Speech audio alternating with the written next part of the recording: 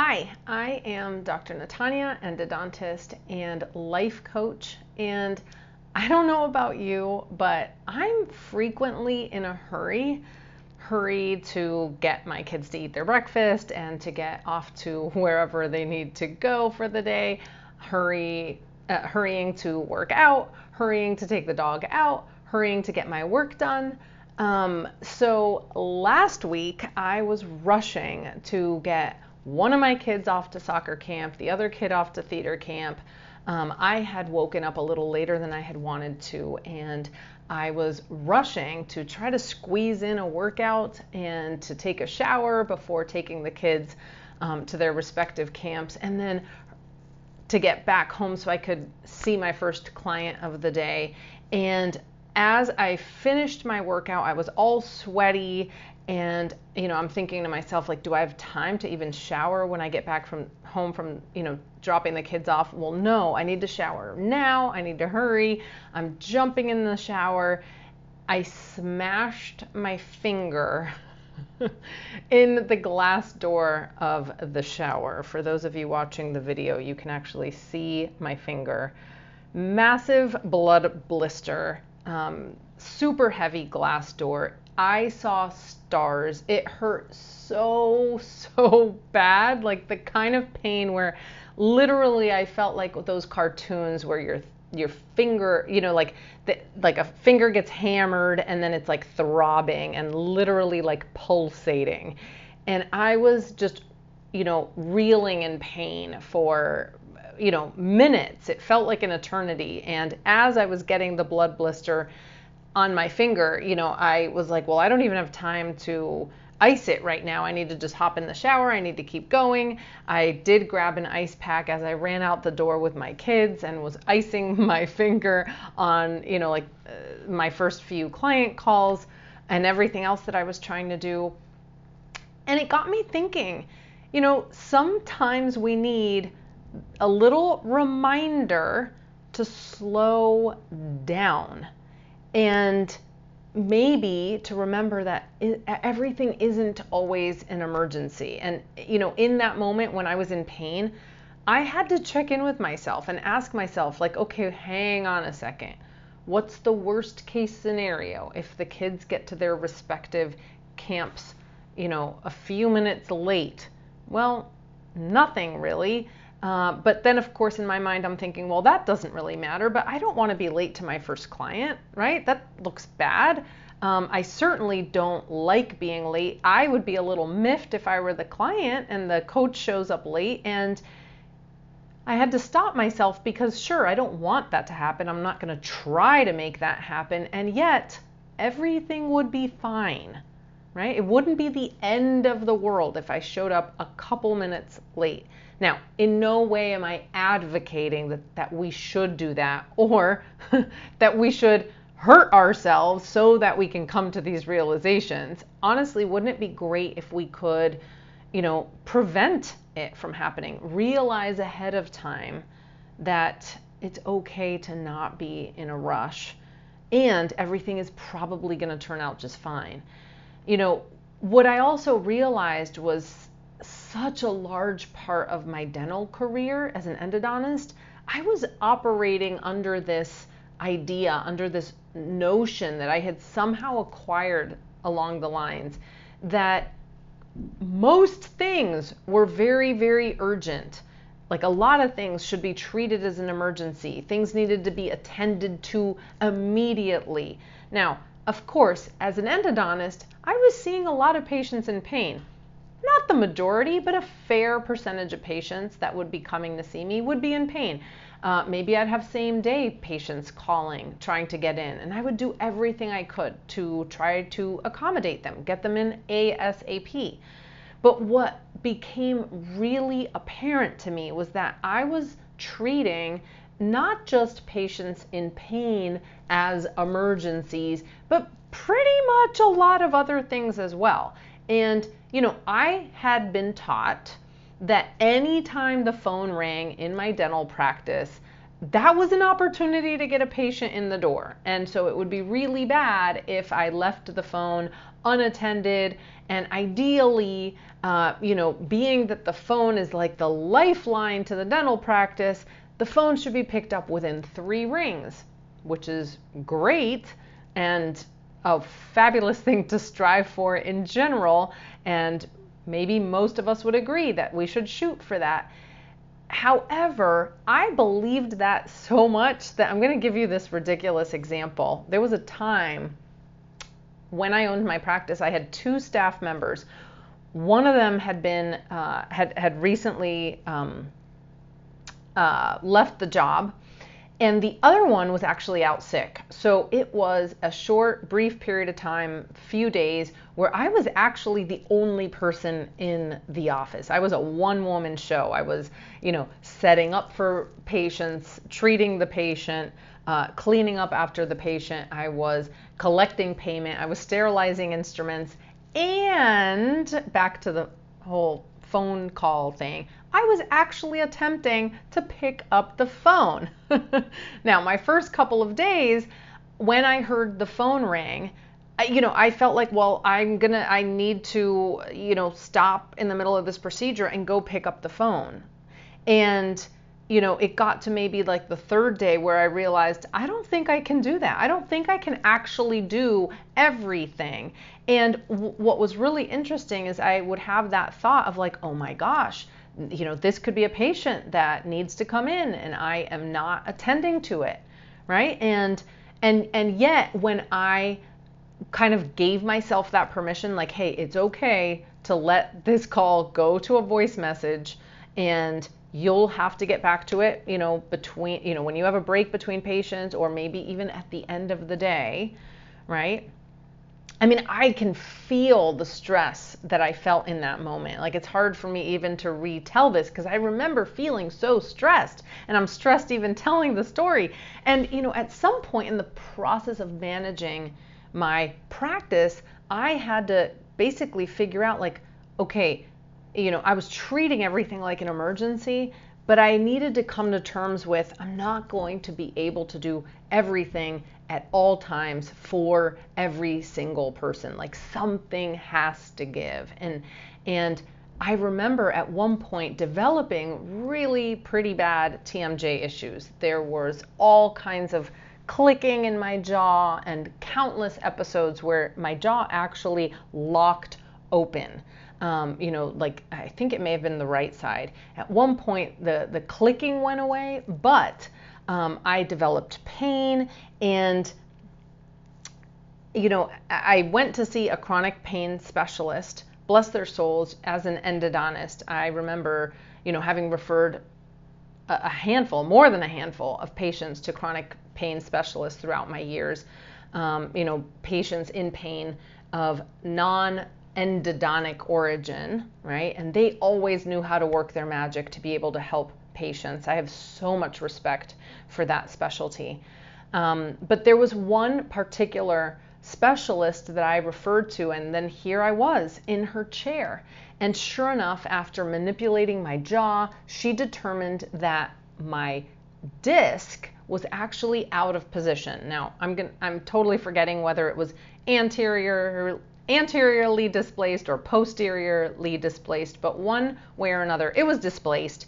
And the ligaments that were actually contacting, like the temporal bone and the condyle, like the ligament in between there, in that space, was actually what she told me. It was actually going to become like, it was going to adapt and become the new disc, which is crazy. In other words, my body would somehow adapt to all the stress that I had been putting it through. And certainly I was to avoid chewing on that side, stick with softer foods, etc. But over the course of many, many months, finally my jaw actually adapted and adjusted. And it's pretty crazy for me to be retelling this story. Our bodies can adapt, and yet our bodies won't always adapt. And the reason I'm saying this is because I actually felt really lucky that I didn't need surgery, but there are so many dentists that I've talked to that have needed surgical procedures or medications or a whole host of different types of interventions so they could manage the physical manifestations of stress. And I don't want to really go down the rabbit hole of just talking about stress. That's totally something that I could talk to at length. And I'm not in any way saying that we should strive to have a stress-free existence, or that we should never be in a hurry, or that we should even become lackadaisical and just care less about things. I truly believe a lot of that was self-induced, okay? I was choosing to believe that bad things would happen if I didn't attend to things urgently. And, that wasn't always the most helpful way for me to think about things, especially if I was honest with myself and thinking about, how do I really want to run my practice? What's the most sustainable for me?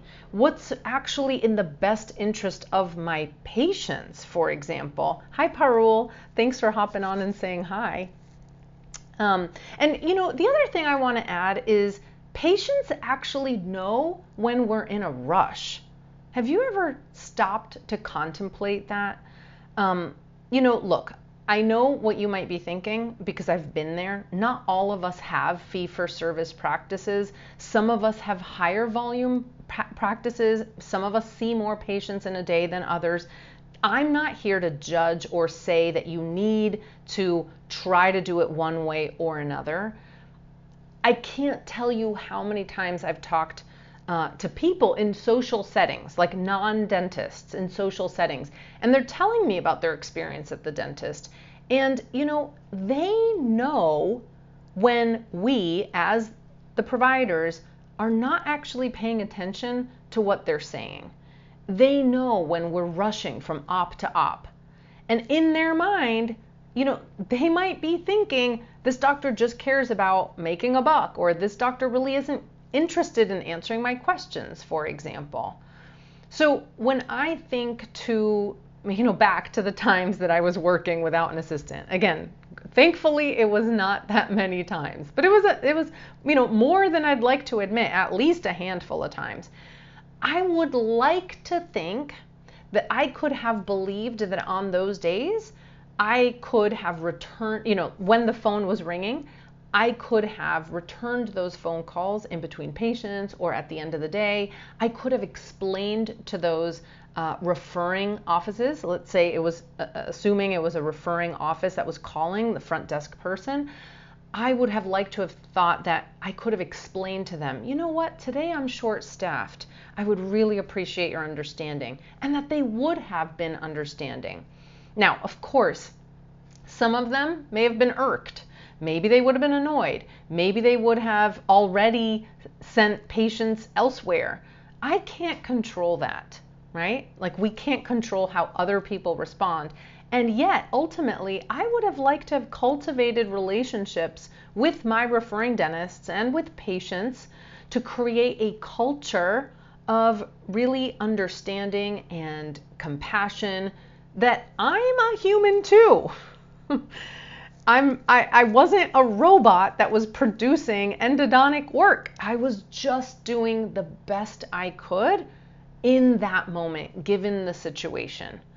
And I'm here to tell you, you're doing the best you can too. That's all you can ever do, truly.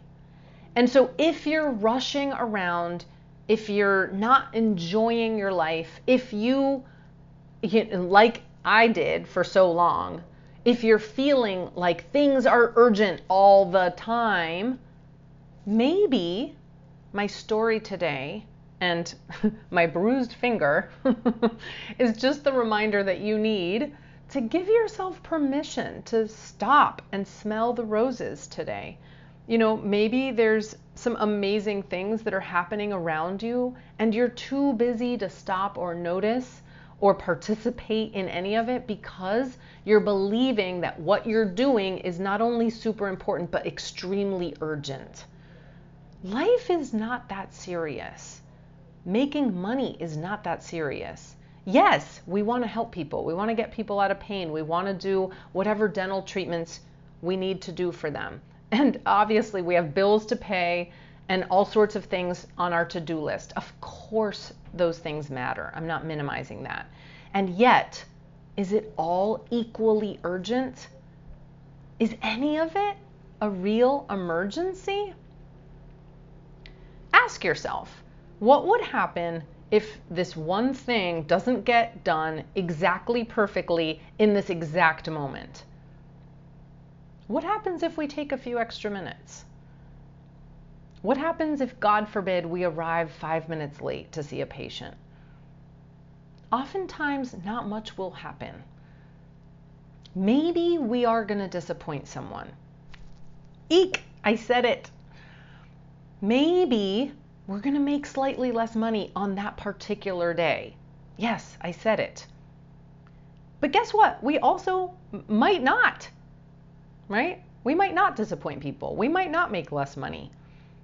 That's our worst case scenario sometimes, right? Maybe there's other things that come to your mind as the worst case scenario. But you know what? We also probably won't die. And it probably won't be as bad as you imagine it will be. And so we usually go to that worst case scenario in our minds and we act as if the worst case scenario has already happened when in fact it hasn't, right? Like we're operating as if that's what's happening and yet it really hasn't. In other words, for me, I was operating as if, well, I'm going to disappoint offices if I don't pick up the phone immediately. In fact, they might already be disappointed that I didn't pick it up on the first ring. Right? Not true. Or at least it's certainly not helpful for me to dwell on that or for me to have dwelled on that. So it's okay to slow down sometimes. It's okay to slow down, to have fun, to enjoy yourself from time to time. Obviously, you don't need to abandon your responsibilities, but when you give yourself permission to relax, you give yourself permission to enjoy your life. And I don't know about you, but when I'm rushing all the time, I'm not actually being present in any given moment. Like I'm thinking to myself, okay, kid, hurry up and eat breakfast and hurry up and get your shoes on and hurry up and get your backpack, filled with whatever you need and hurry up and get in the car and let's hurry up and get you to school. This is really me. And I don't think I'm showing up as somebody that actually is all that fun to be around when I'm just constantly hurrying myself and other people around. If you're constantly in a rush, going from one thing to the next without stopping to be in the actual present moment, what is it that's actually potentially preventing you from doing or experiencing? I will say, I will talk honestly, I will probably continue to be in a hurry from time to time. I don't know that I'm going to completely eradicate being in a hurry.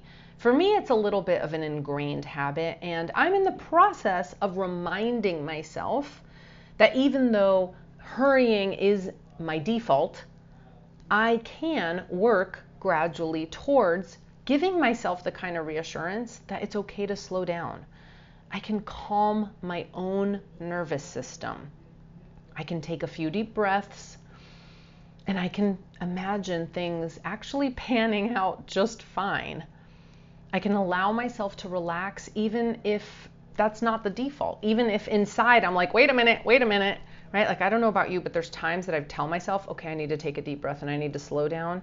And yet inside there might be this resistance like, what do you mean slow down? You need to keep going.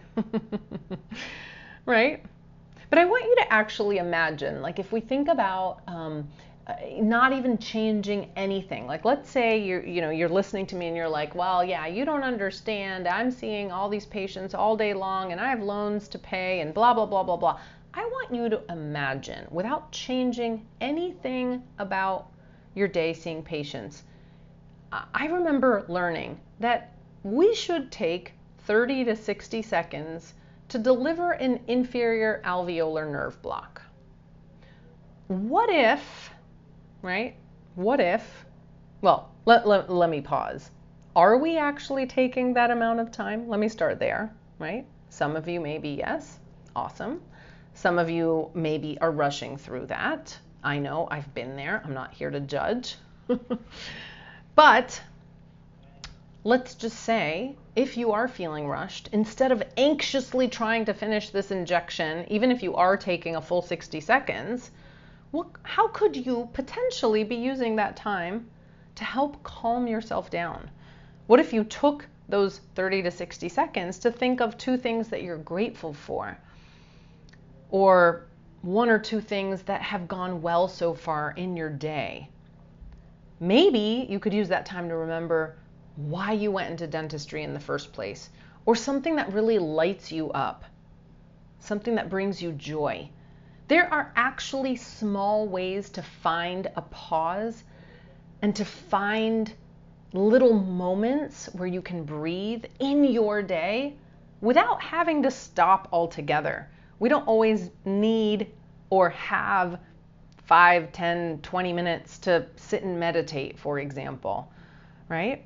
So how might you be able to find pauses in your day that have nothing to do with decreasing production or making less money or doing fewer things in the day, right? That's really what I'm getting at. And in order to do that, in order to answer that question for you, you need to be willing and open to look at your day and look for these little opportunities and remind yourself that not everything is an emergency. I used to take those 30 seconds to give an inferior alveolar nerve block and think to myself like, okay, what is it that I need to be doing next? And I'm already living, 5, 10, 20, 30 minutes ahead in my brain, problem solving for problems I didn't even have yet.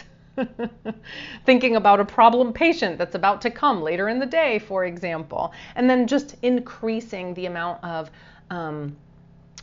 urgency in my own being as far as, that was taking me out of the present moment, for example. So I'd be curious for you, how might you be able to seek those little moments where you can slow yourself down, really be in the moment, and remind yourself that things aren't urgent. Things are not an emergency. It's okay to pause. That's really all I have for you today. And you know what else? If anything I've talked to you about today really resonates with you and you are curious and interested to find more enjoyment, you want to feel more in control of your life and less like everything is just urgent, you might really benefit from taking the dentist burnout assessment. Because truly, burnout isn't a given. And you can stop it dead in its tracks if that's what you want.